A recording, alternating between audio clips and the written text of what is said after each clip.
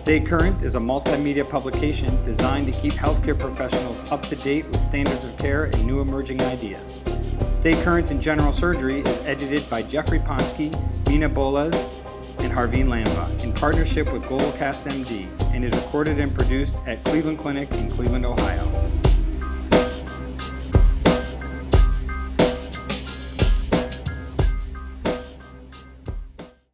So we're here today with Dr. Conor Delaney, who is the chairman of the Digestive Disease and Surgery Institute here at the Cleveland Clinic. He's a professor of surgery at the Cleveland Clinic Lerner College of Medicine, and I'm Jeffrey Ponsky, who is a professor of surgery at the Cleveland Clinic Lerner College of Medicine as well. And today we're going to talk a little bit about colon cancer and how you discover it and how you treat it. So welcome, Conor. Thanks for being with us. Thanks for being here, Jeff. So the first question, let's just talk a little bit about colon cancer and colonoscopy. Is colonoscopy still believed to be important in the detection of colon cancer? Yeah, colonoscopy is still very important. It's still the best test that we have. There is no perfect test, and we know that colonoscopy doesn't find every cancer, although it finds the vast majority, every polyp, although it finds the vast majority. But it's certainly the best thing we have, and so it gives us obviously the ability to diagnose and get people on a treatment course when they have a cancer, but obviously the whole other side of it is that by taking out polyps we get to prevent cancers for many others. And that's the part we can't see so easily. Right, harder to measure but beneficial for many people. So, I'm somebody who does colonoscopy, and when you think you know it all, you start to learn something new, and I've been hearing more about serrated polyps recently, and I really don't know what to make of them. Can you tell me anything about them? Sure. So, I think many of us used to think of hyperplastic polyps, and there are these small hyperplastic polyps that people can get in the rectum, but sometimes on the right colon there'll be larger hyperplastic polyps. And over the last 5 to 10 years particularly, as we've found out more, it's become clear that these weren't actually hyperplastic, and they were really polyps that are better described as serrated adenomas. And the term's important for a couple of reasons. First is there's good evidence there's a genetic predisposition, and they may tie into many of the family cancer syndromes. Second is these polyps have a really high risk of cancer, so it's very important to deal with them. But third is that it's very important to be able to tell the patient that they're at higher risk and to do a family assessment and decide if they do have a family cancer syndrome, and they may need to change the frequency of their colonoscopies, and they may need family members to have colonoscopy or other testing based on finding these. So it's a significant change. If we see these, when I do a colonoscopy and I see these little hyperplastic type polyps in the right colon, it's important to biopsy them and take them out and to assess them. Is that right? Absolutely. And then colonoscopy should then proceed based like they would have true adenomas, not just hyperplastic polyps. Correct. Okay, so we've got that straightened out. Let's assume that I have a... And then maybe just to mention, then some of these are flat and are difficult to see. So I think people increasingly now, when they do a colonoscopy, will retroflex in the cecum, because often they're on the inferior or superior side of the valve, or otherwise folds in the colon and they can't be seen. So retroflexion is useful. And then if you can't get it out, just with a simple snare, raise it, do an EMR, and if you're not sure, mark it and send it to someone who may have more experience in doing a more advanced polypectomy or even ESD. So some of these are suitable for endoscopic submucosal dissection if you do it.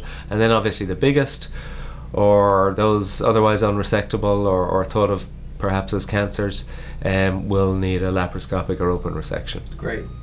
So let's just go back to standard happenstance. If I'm doing a colonoscopy and I see a lesion in the rectum, and rectal cancer is a changing field all the time, and I want to try to stay updated in this area. Let's assume that I see a semi-circumferential lesion probably going around 180 degrees of the rectum. It's exophytic, it's clearly friable. I biopsy it, and this is a patient who presented with rectal bleeding, and I do the rest of the colonoscopy and it's otherwise negative. How do we proceed with rectal cancers at, say, 6 centimeters in today's era? So I'm glad you brought up rectal cancer, because it's certainly changed. standard of care, standard of practice has changed, and it's a bit like property. So the first question is location. So 6 centimeters can be a very different thing in many surgeons' minds or gastroenterologists, and it can also be a very different thing depending on the patient. So first, for the patient, 6 centimeters in a 90-pound, 80-year-old female can be almost mid-rectum. 6 centimeters in a guy who's 6'6" and 300 pounds can be the top of the anal canal or even close to the dentate line. So location becomes important, and so that swings to the surgeon's perspective. So when I think of these lower rectal cancers particularly, upper rectal cancer a little bit more like colon cancer, but when I think of a lower rectal cancer, I'm thinking of what operation am I going to need to remove this? Okay, so let's think of first a transanal resection. Generally only done now for T1s.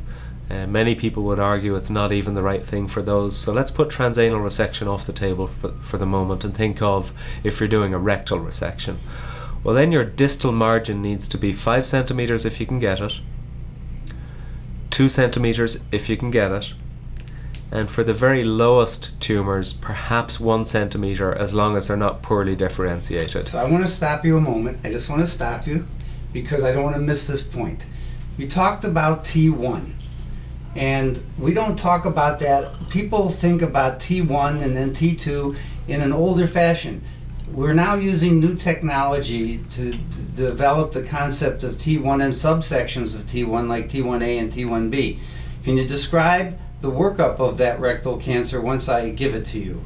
You bet, and I'm going to come to that in a second. Right, but that's good. a really critical question. What you're talking about is how to work up and stage the rectal cancers. But just swinging back to this distal margin. So, if it's in the upper third of the rectum, you're going to get a 5 centimeter margin. They likely won't need any preoperative therapy, and they likely won't need a stoma. For these middle and lower third rectal cancers, there's a good chance that they may need preoperative neoadjuvant therapy. There's a very good chance they're going to need a temporary stoma, or rarely a permanent stoma. But so it comes down to that distal margin.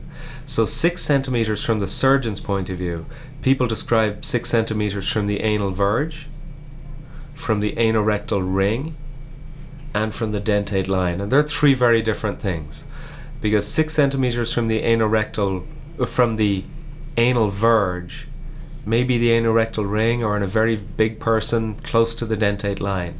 And so you may have to do an intersphincteric resection, going in at the dentate line, taking the upper internal sphincter and doing a hand-sewn anastomosis, or a stapled coloanal anastomosis to the upper anal canal. So the point I'm just trying to make there is that 6 centimeters doesn't mean 6 centimeters. It's not the same to everybody, and it's not the same to every patient. And so what you're concentrating on is adequate distal margin and what type of anastomosis you may need to do. So that's that's the property and the location side. I want to take you back, because I'm a simple guy, I'm just a general surgeon, and you're saying words that make me confused, intersphincteric. Let's start back again.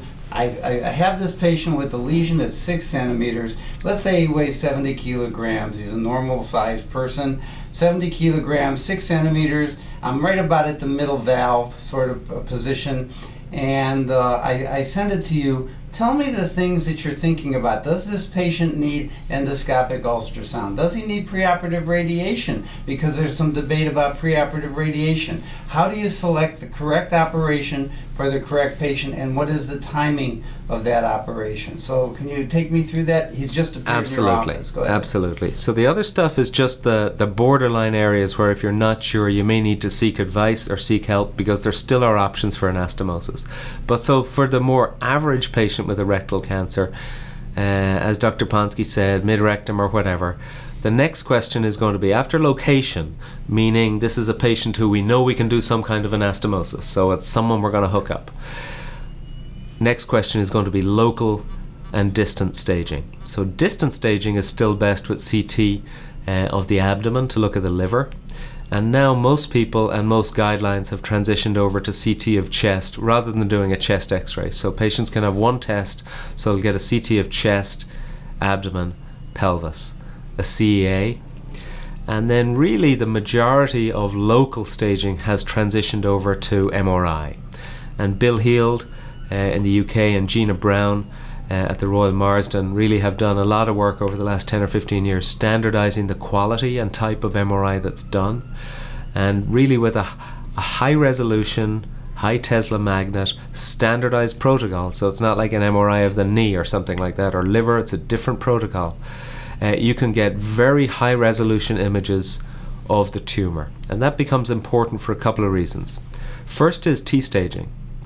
It's not as good at distinguishing T1, 2, but it's particularly good at distinguishing T3, T4, and particularly good at looking at circumferential resection margins. So I talked a little bit earlier about the distal margin that you need. The next most important margin, or many really think probably the more important margin, is the circumferential resection margin. If you look back in the literature for rectal cancer, local recurrence rates in series from good institutions were 20 to 38%, and some up to 50%. Nowadays, really, it should be under 10%, and if you look at our last 10 years, Jeff, it was about 3%. So if you optimize surgery, imaging, who you treat, you can get these local recurrence rates down to very low levels. And MRI is the best way to assess the circumferential margin. Endoscopic ultrasound can be used selectively for distinguishing between T1s, 2s, who might have a transanal resection, but it doesn't get the distance to look at the circumferential resection margin. And so the circumferential resection margin will allow you determine whether a standard total mesorectal excision is the right operation for the patient, or whether you need to go beyond the TME plane, meaning is this something that's locally invading sacrum, side wall of pelvis, bladder, prostate, and do an exenteration. So this comes to the next point, which is really important, is that when you do an operation, and we'll come back to the neoadjuvant treatment, but when you do the operation on these patients, you've got to do it in a way that they have a negative pathological margin. If you have a negative pathological margin, the chance of local recurrence is low. And MRI allows one predict that surgery very well. If you think it's going to be at risk, you're going to give them preoperative neoadjuvant therapy, or you're going to do a more extended resection. So the operation then that you do has to hit the total mesorectal excision plane, meaning you can take out a whole rectum with about 5 mils of blood loss because it's a bloodless plane. And if you've got bleeding, you hopefully are deliberately outside of that plane, but otherwise you're in the wrong plane. So the key becomes the quality of the rectal cancer surgery guided by the preoperative imaging. And so the second side of it then is using the preoperative imaging to guide use of neoadjuvant therapy. And the most accepted guidelines for use of neoadjuvant therapy are for tumors that are T3, so outside the wall of the rectum, or that are node positive. So node negative on the MR or ultrasound, whichever you choose, if you have node negative, then you can consider omitting radiation preoperatively. Is that correct? If you've node negative and T1 or 2, so a stage 1 tumor, particularly if it's upper third, you'll omit. Yeah, absolutely. Now you have to remember, you mentioned ultrasound there, so if you think of accuracy of MRI versus ultrasound, because it comes down to accuracy of your testing, right? So MRI is probably 90 to mid-90s accurate at T-staging, and is probably high 80s to 90% accurate for nodal staging. And the ways it can do that are first resolution, second you can look at characteristics of the node and characteristics of the signal to see if it's homogeneous or not. Ultrasound is much more operator dependent, and it's probably only 70% accurate for predicting nodal involvement. So you would say the standard of care today has shifted from ultrasound to MR? Exactly. Okay. Let's assume, and we've taught a lot in the literature lately about the difference between T1a and T1b. Do you make any difference in them if you're just going to do a standard resection, or is that only a predictor for local resection? So so there's discussion whether T1a, T1b, or SM1, 2, or 3, but the concept being that the most superficial T1 tumors may have a lower risk of recurrence. So let's briefly talk about transanal resection then, and who's appropriate for transanal resection.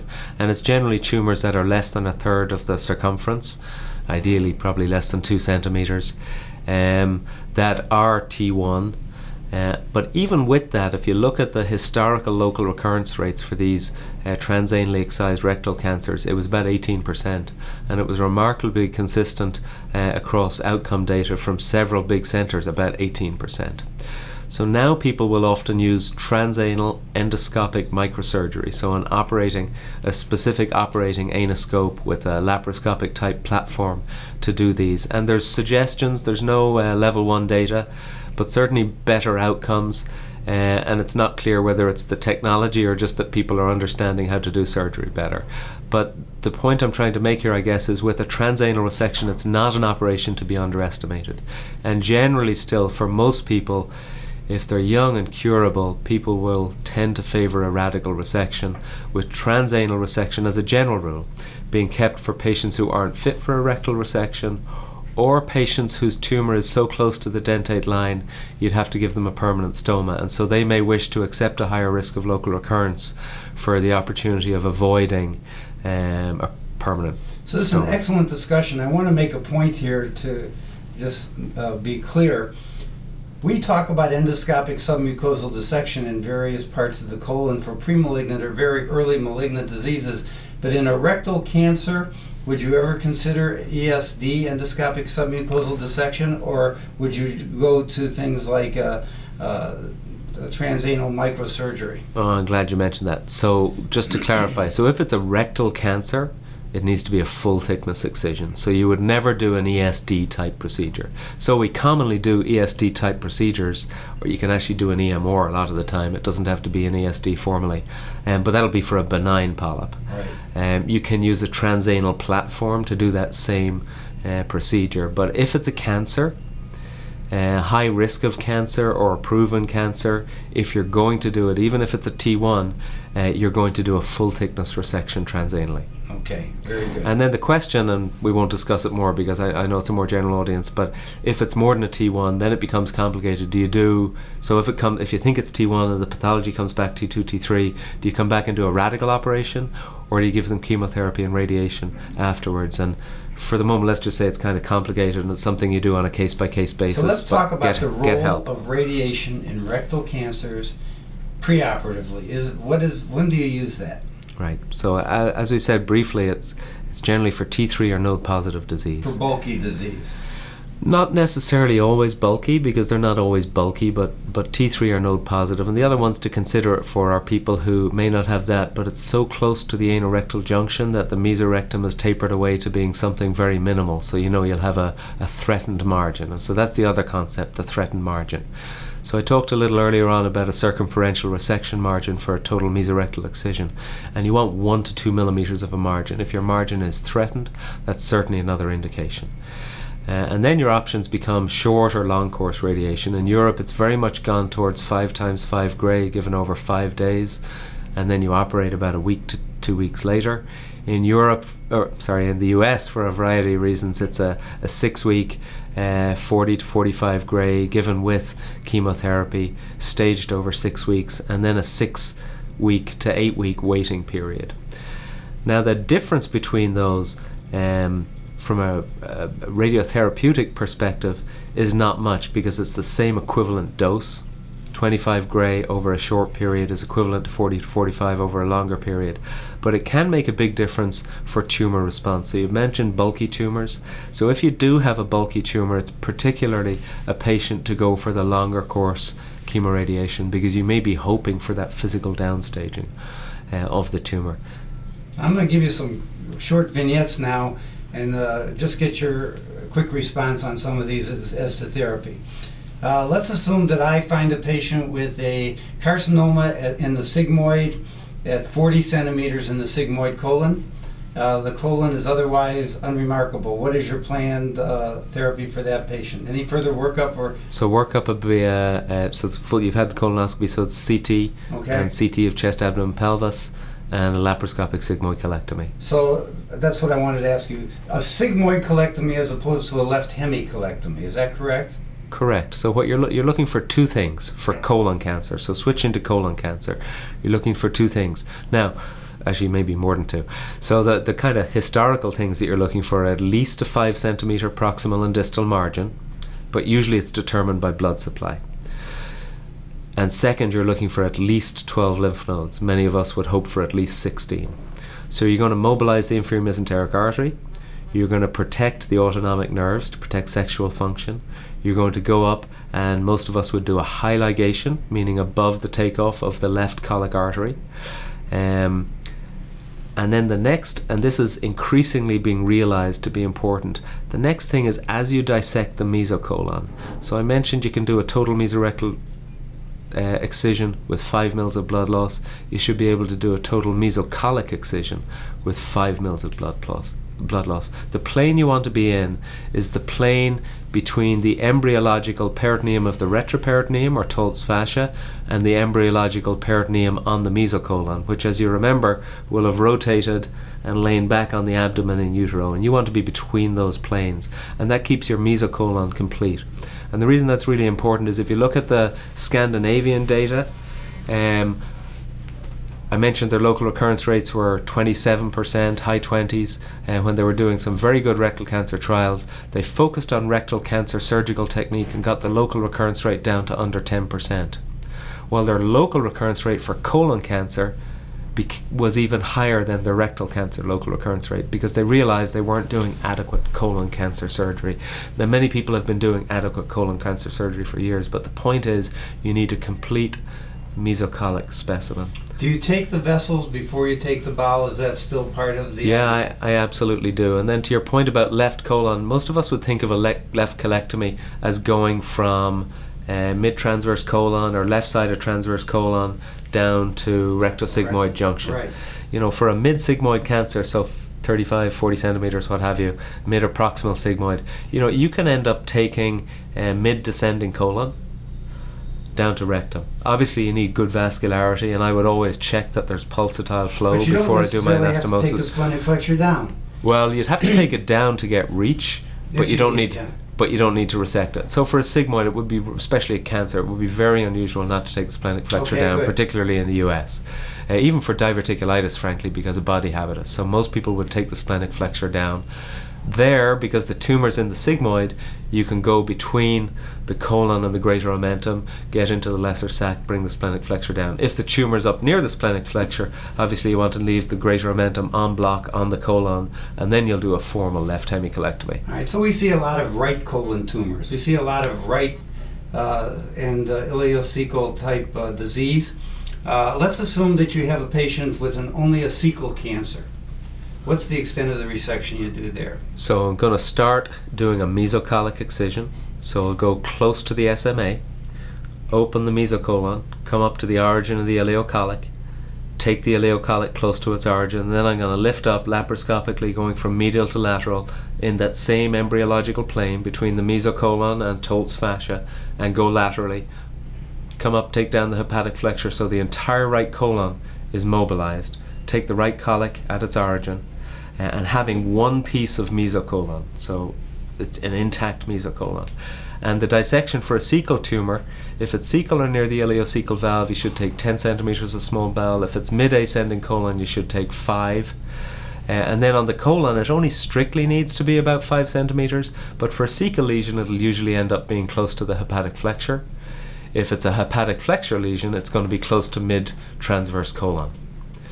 And if it's just to the right of the middle colic vessels, so it's kind of transverse colon but only just there, you may want to think about doing an extended right, taking the middle colics, getting all the nodes around the base of the middle colics, and extending over to the left of the midline. How do you do your anastomosis if you're doing this laparoscopically? Yeah, I do an extracorporeal stapled anastomosis. So you bring it out through the same...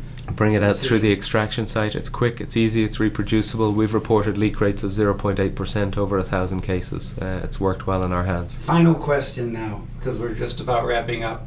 I think we've underestimated in the past the genetic factors in colon cancer.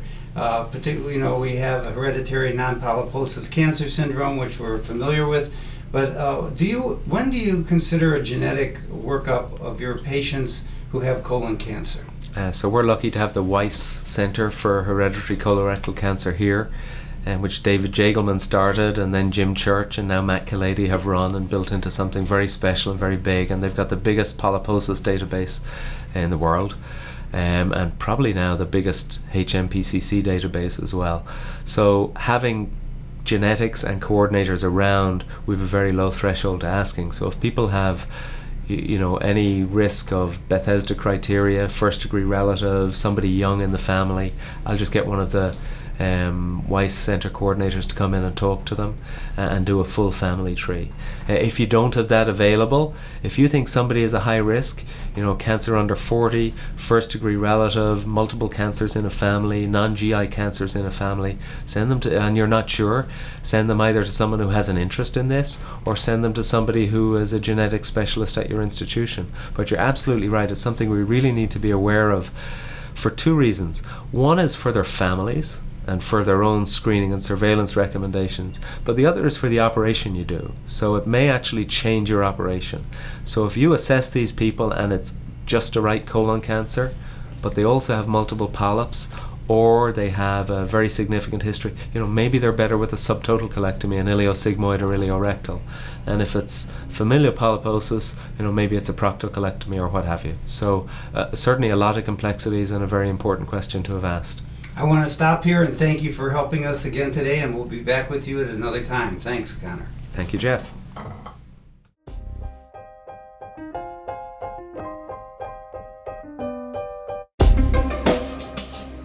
Stay Current is a multimedia publication designed to keep healthcare professionals up to date with standards of care and new emerging ideas.